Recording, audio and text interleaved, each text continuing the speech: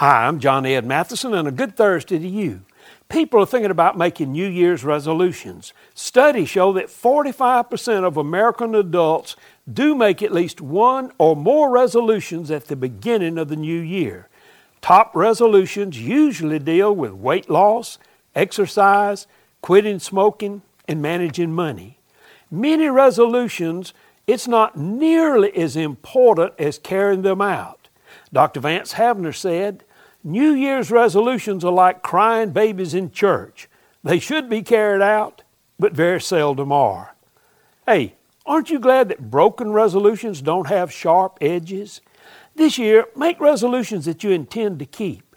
Other research shows that people who make specific resolutions are 10 times more likely to obtain most of the goals they set in life.